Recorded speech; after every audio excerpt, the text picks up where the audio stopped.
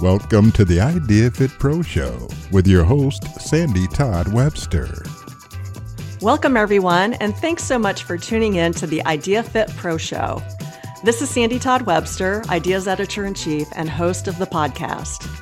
We are supercharged for this opportunity to bring our content and the amazing talent in this industry to you on a regular basis. We want to open your mind and your career to new ideas and inspiration.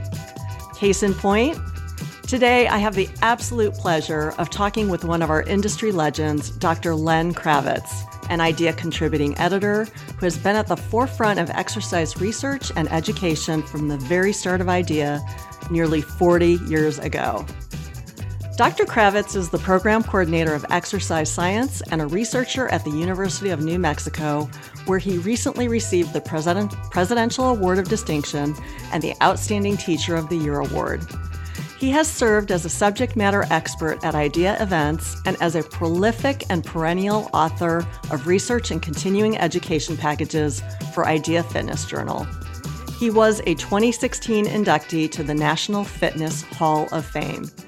Stay with us as you don't want to miss Len's take on two fascinating research pieces he wrote for us in recent issues of Fitness Journal. You and I have been collaborating as editor and author for a very long time, as you mentioned. You are by far the most prolific author we have on the IDEA team. And I did a little quick math, and I've calculated that over the years, you've developed about 240 research packages for us. That's ranging from 1,500 words to 4,000 words, and everything in between. That is an astounding record, considering all of the demands of your academic life at UNM, the travel you do around the world to educate fitness pros, and other conferences that you attend. I just love that you're always so excited to tackle the next topic for us. Like, your enthusiasm has not changed from day one of my working with you. You're just always like super excited about the next project. And so I wanted to kickstart our conversation by asking you to briefly talk about what drives your passion for bringing up the next generation of educators and for sharing what's cutting edge with the community. Without a doubt, I have always said, don't follow your passion, live your passion. And I love exercise physiology. I love science. And I love research. And I love reading and understanding and learning anything about the human body. And one of the greatest gifts I can say for myself is I realized very early on when I got into our field that we so love is the greatest gift I can give back to my friends, my colleagues, my fellow professionals is education. You know, we all want to give back somehow. And I was so lucky. I said, this is how I'm going to give back. I love research. I love education. I love science. I will always give this back. And as you know, every year we've been writing, quite a few articles every year for quite a long time. But each time I finish an article, it's a gift.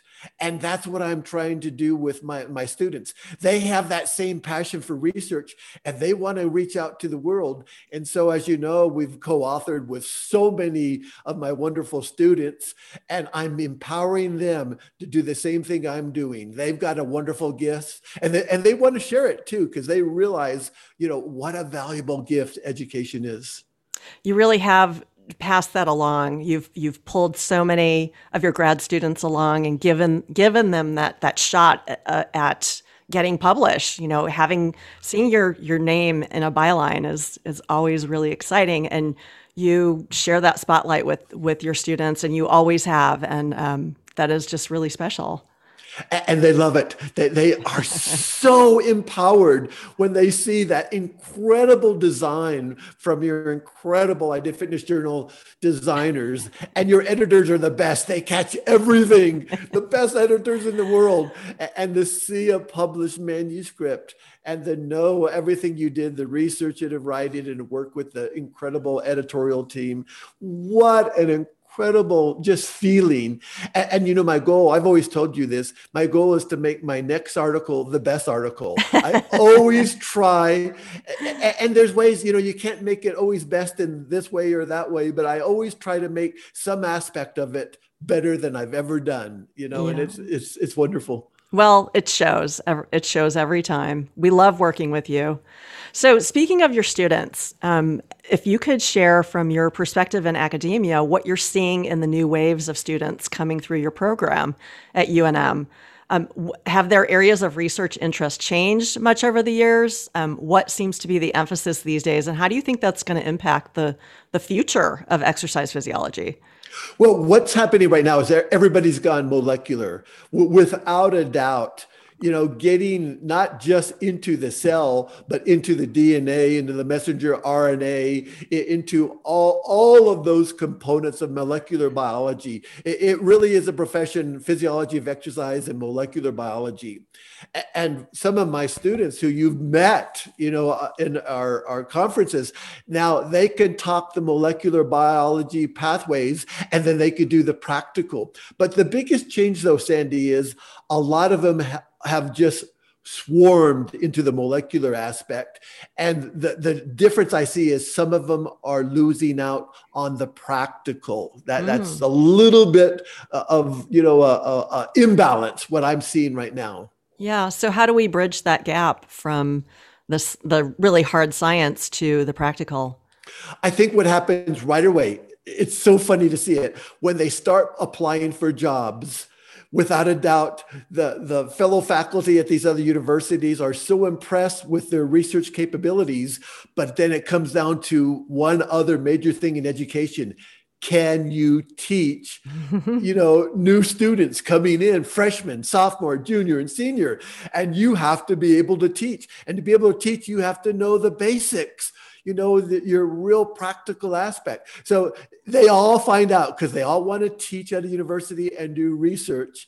But it's great. It's like coming back home to the basics, and they love it. Yeah, good stuff. So you covered two really fascinating topics recently for Idea Fitness Journal, and I wanted to talk a little bit about those. Let's start with a dive into the piece that you, Zach Mang, and Amber Logan, two of your students, wrote for the March-April issue on 5 resistance training workouts that improve VO2 max. And just a quick summary here, researchers conducted a meta-analysis to identify the relationships between VO2 max and cardiovascular disease, coronary heart disease, and all-cause mortality in more than 100,000 healthy men and women. What did they conclude from this study, and why is it significant? Well, the big take-home is the higher your aerobic capacity, the healthier you are, the less cardiovascular disease and all causes of disease. And I think the real takeaway for all fitness professionals and fitness pros out there is we used to strive to reach a level of maintenance. Not anymore. Always encourage, even in incremental steps, no matter how old your patient or client is, keep improving your aerobic capacity. And what they found is with each MET, you and I are sitting in this interview right now, we're at 1 MET level. With each level 1 MET increase in VO2 max, there's a 13 to 15% decrease in risk of cardiovascular disease. It's incredible. The higher your aerobic capacity, the less cardiovascular disease risk, and actually type 2 diabetes, hypertension, all of those major killers. And go ahead. So simple message is get up and move, right? And there's 2 words I use. Brisk is better. Get up and move, and brisk is better. Okay, I like it. Always had the 2 B's. Brisk is better. Okay. How do you think this can help frame program design for coaches and trainers? What are some of the common elements they should consider to get the VO2 max benefits, aside from the 2 B's, from circuit weight training described in the article? Well, without a doubt, we can now design these incredible circuits. Choose 6 to 10 exercises, go more compound, multi-joint type of exercises. Repeat these 6 to 10 exercises in 3 to 4 circuits. Remember, it's circuit training. Station, next station, next station, next station. Between stations, maybe 20 seconds of rest. The load should be maybe between 30% and 60% of the 1 RM. So it's not as hard of an exertion, but it's an enduring type of exertion. Then when you go through this type of training, do like a 1-1 tempo, 1 second concentric, 1 second eccentric. The heart rate, you can check it with a polar heart rate or whatever monitor you want, should be 60 to 80% of your estimated maximum. Your estimated maximum. And it's unbelievable. Musculoskeletal work, improving VO2 max. All of these studies show greater than 10%, usually 10, 11, 12% from the research. Unbelievable. And I want to point out for readers, excuse me, that there is just a fabulous program design sidebar in this article that has five different sample workouts in it. So check out Fitness Journal. The link to the article will be in the show notes, but you can check it out yourself. So again, connecting the research to the practical, it's a great formula for helping your clients. I'd like to add one other component. One of the studies, actually, I think 2 of the studies had this component. We just did a study. It's in press right now as well. Sandy knows it very well because we talked about it, called peripheral heart action training. When you go upper body, lower body with your 6 to 10 exercises, always alternate from an upper body to lower body. It has a better overall effect for your cardiovascular system. So alternate, if it's VO2 max for health you're striving for, alternate upper body, lower body, upper body, lower body. The research is so powerful. Great point. Thanks for adding that. So I'm just curious, for the CWT and the VO2 max study that we just talked about, would you describe that type of training as HIIT, or is it milder than a HIIT workout? Comparable?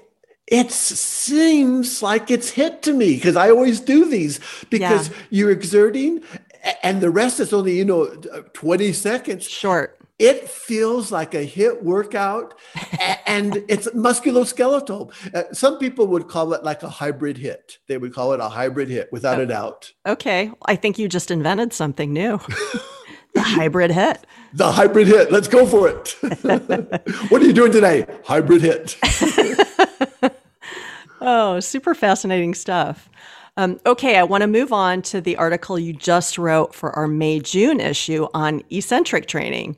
And as another really strange deja vu for me and a funny aside, I remember this topic to be the very first assignment I worked on with you when I first started an idea almost 20 years ago.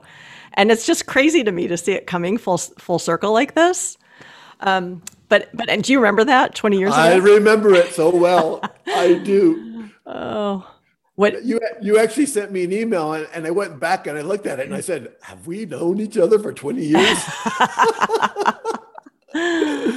Yeah. So the headline on this particular article is Eccentric Training Controversies Resolved. Absolutely. So first, if you could please lay out the differences between concentric and eccentric muscle actions, and then tell us why eccentric has had controversy attached to it. Without a doubt, the concentric action, as all fitness pros know, is when we're shortening. And, I think you could see me right now here. I'm doing a bicep curl, the shortening, component right now. And the lengthening is lengthening under load. So everyone knows the eccentric, is the lengthening component of the muscle during any action. The concentric is the shortening component of the muscle. And there has been at least a 2-decade controversy, and it's so close right now that we can see it going on, which is most effective for hypertrophy and for strength. And the big message is they're both wonderful. And if you're striving with a client to achieve strength and hypertrophy, you're going to do both of them. We'll talk a little bit about what may be the best techniques very shortly as we proceed. But one of the big controversies that's been resolved is which really is more effective. And one of our great, great researchers of all time, Dr. Brad Schoenfeld, did an incredible research study, really looking at the best methods of comparing eccentric to concentric using a systematic meta-analysis review where he looks at all of the research out there to tell us what is out there. And he found his team that eccentric is slightly better for hypertrophy, for muscle size, but it wasn't statistical. But Sandy, there is one major message here. There was a major practical difference. On average, just so you know, concentric type of exercise increases the size about 6.8%, where eccentric increases size about 10%. So Sandy, our take-home message is a controversy it's actually been at least 20 years, is eccentric is slightly better. But in the article, Brad says, you must do both. And of course, if you're doing normal resistance training, you are doing both. But that was a major controversy resolved without a doubt. Okay, great. So the next study in this review you did for the May-June issue, Mayo, M-A-E-O, et al., examined the neuromuscular adaptations after maximal eccentric versus concentric when matched for total work. What did they find out? I think the biggest change for all of us was that with eccentric training, the hypertrophy changes are sooner. They saw significant changes in as little as 4 weeks with eccentric, and it was much longer than concentric. They have some incredible neuromuscular adaptations that our bodies do to this eccentric, which result in showing significance much sooner. I think that was the big take home from that particular study. Okay. And then you reviewed 2 other studies within this article. And I really I want to dig into this because it is just a super neat topic.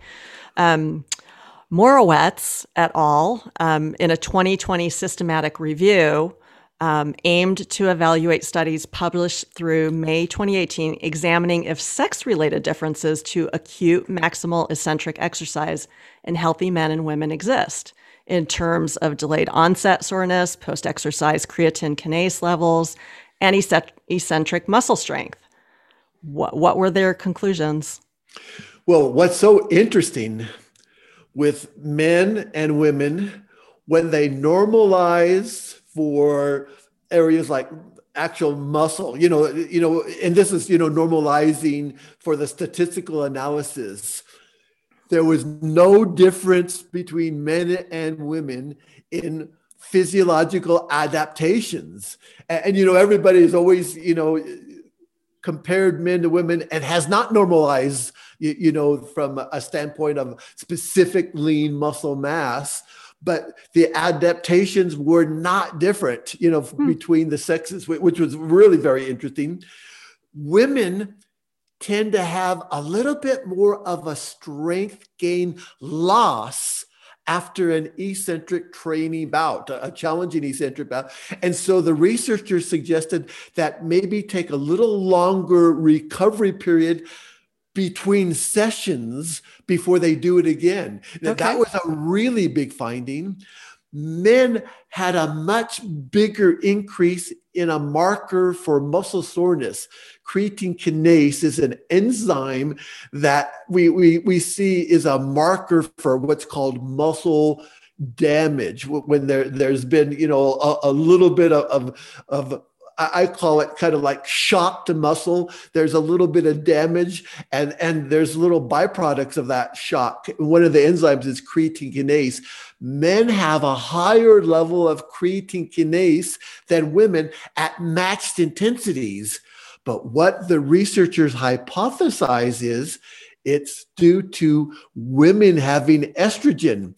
Estrogen has some incredible physiological mechanisms which enhance blood flow into muscle and the removal of waste products out of muscle. It's like blood flow hemodynamics.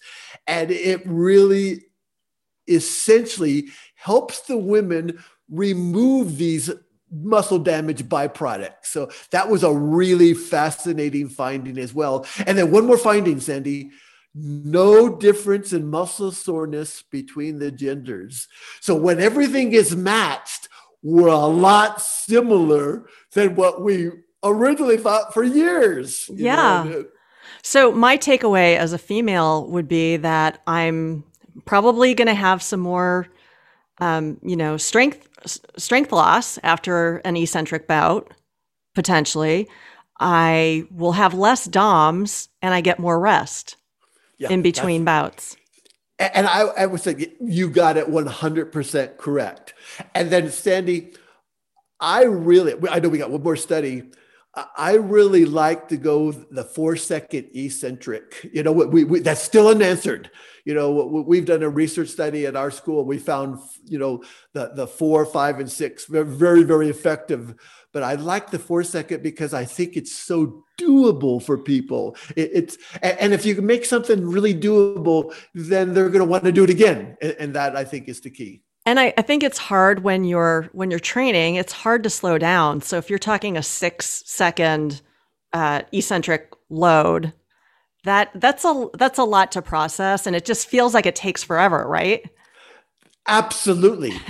And from our research, we didn't see any significant difference. And you want to make it so it's like, wow, I'm enjoying this, but I don't want to feel like I'm labored in doing it. Right. I can handle 4 seconds. Most people can handle 4 seconds. Absolutely.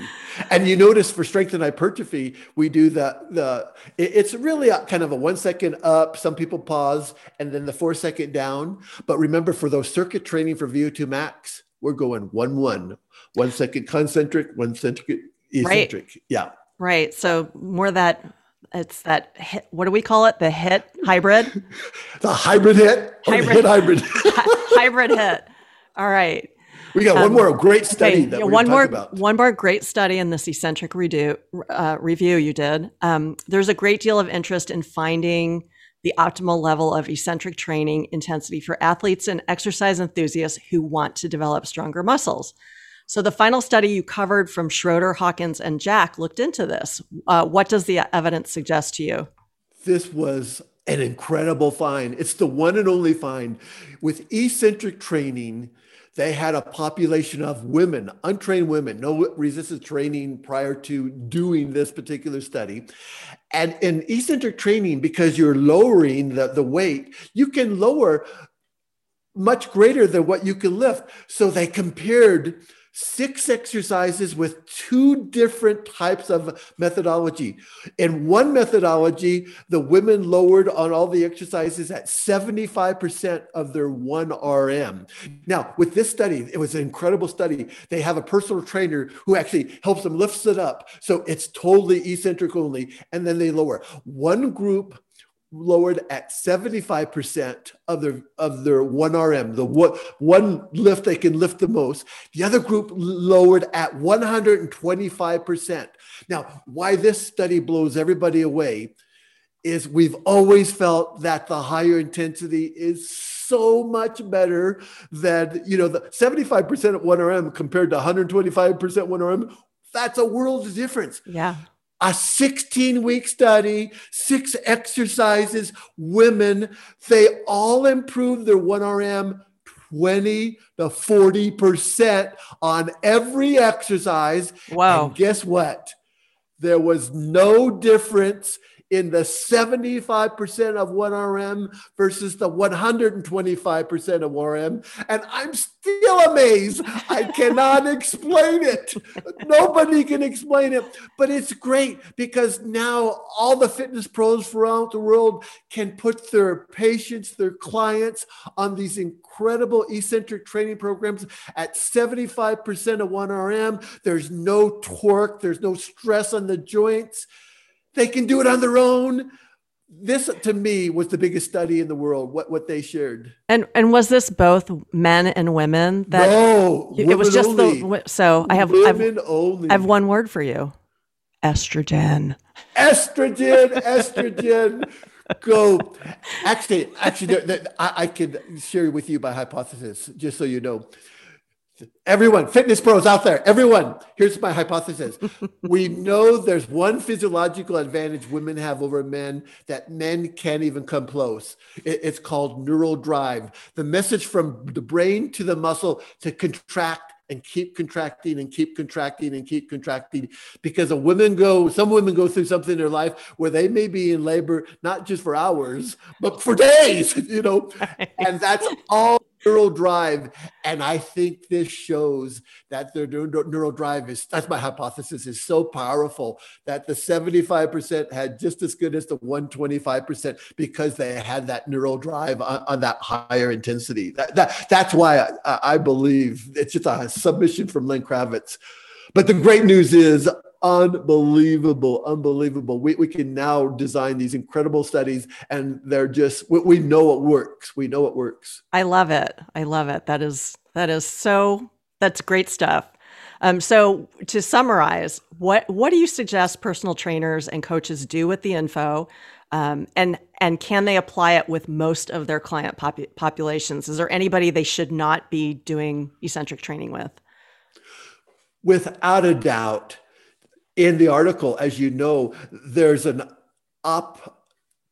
opinion editorial from these very, very famous scientists who say that even with that frail, the frail elderly, to keep them from losing muscle mass, eccentric training should be a component of their training program, because a lot of people can lower the weight with much more weight than they can lift it. Right. And so for the frail elderly, they may be better with, a fitness pro helping them on the concentric and lowering on the eccentric themselves.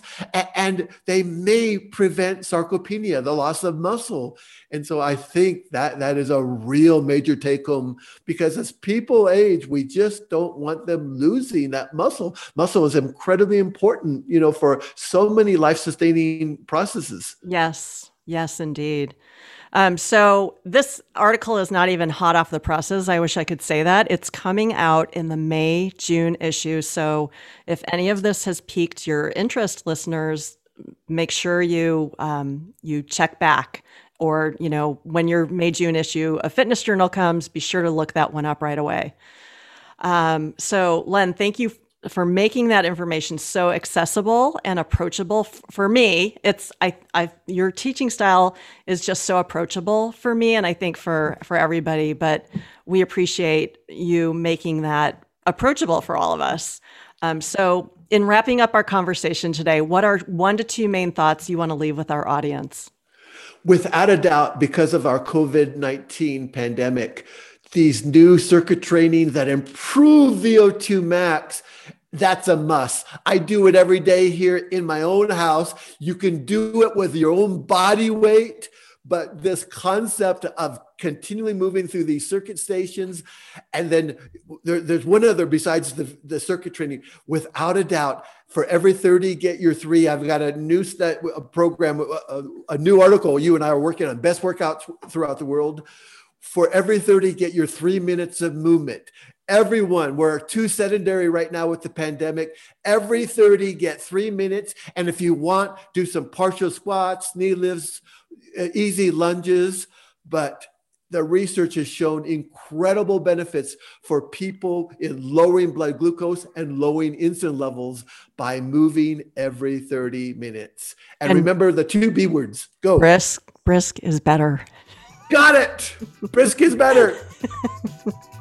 Len, this has been so enlightening and fun. Thank you so much for your time.